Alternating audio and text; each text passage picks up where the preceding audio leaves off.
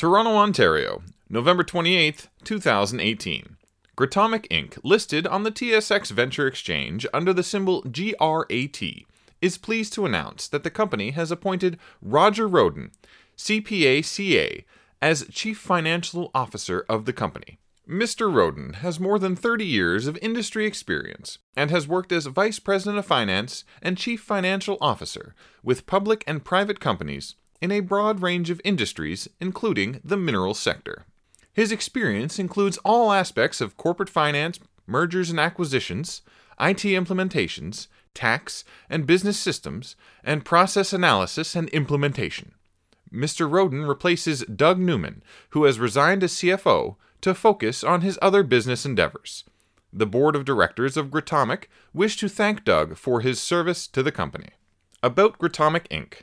Gratomic Inc. is an advanced materials company focused on mine-to-market commercialization of graphite products, most notably high-value graphene-based components for a range of mass-market projects. For more information, visit the website at www.gratomic.ca or contact Arno Brand, co-CEO, telephone 416-561-4095, or email abrand@gratomic.ca.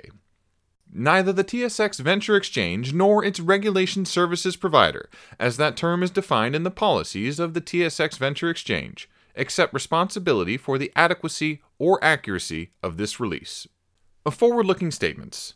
This news release contains certain forward-looking statements which relate to future events or future performance and reflect management's current expectations and assumptions. Such forward-looking statements reflect management's current beliefs and are based on assumptions made by and information currently available to the company.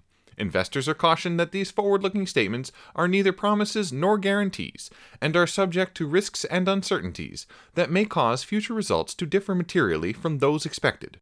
These forward-looking statements are made as of the date hereof, and except as required under applicable securities legislation, the company does not assume any obligation to update or revise them to reflect new events or circumstances.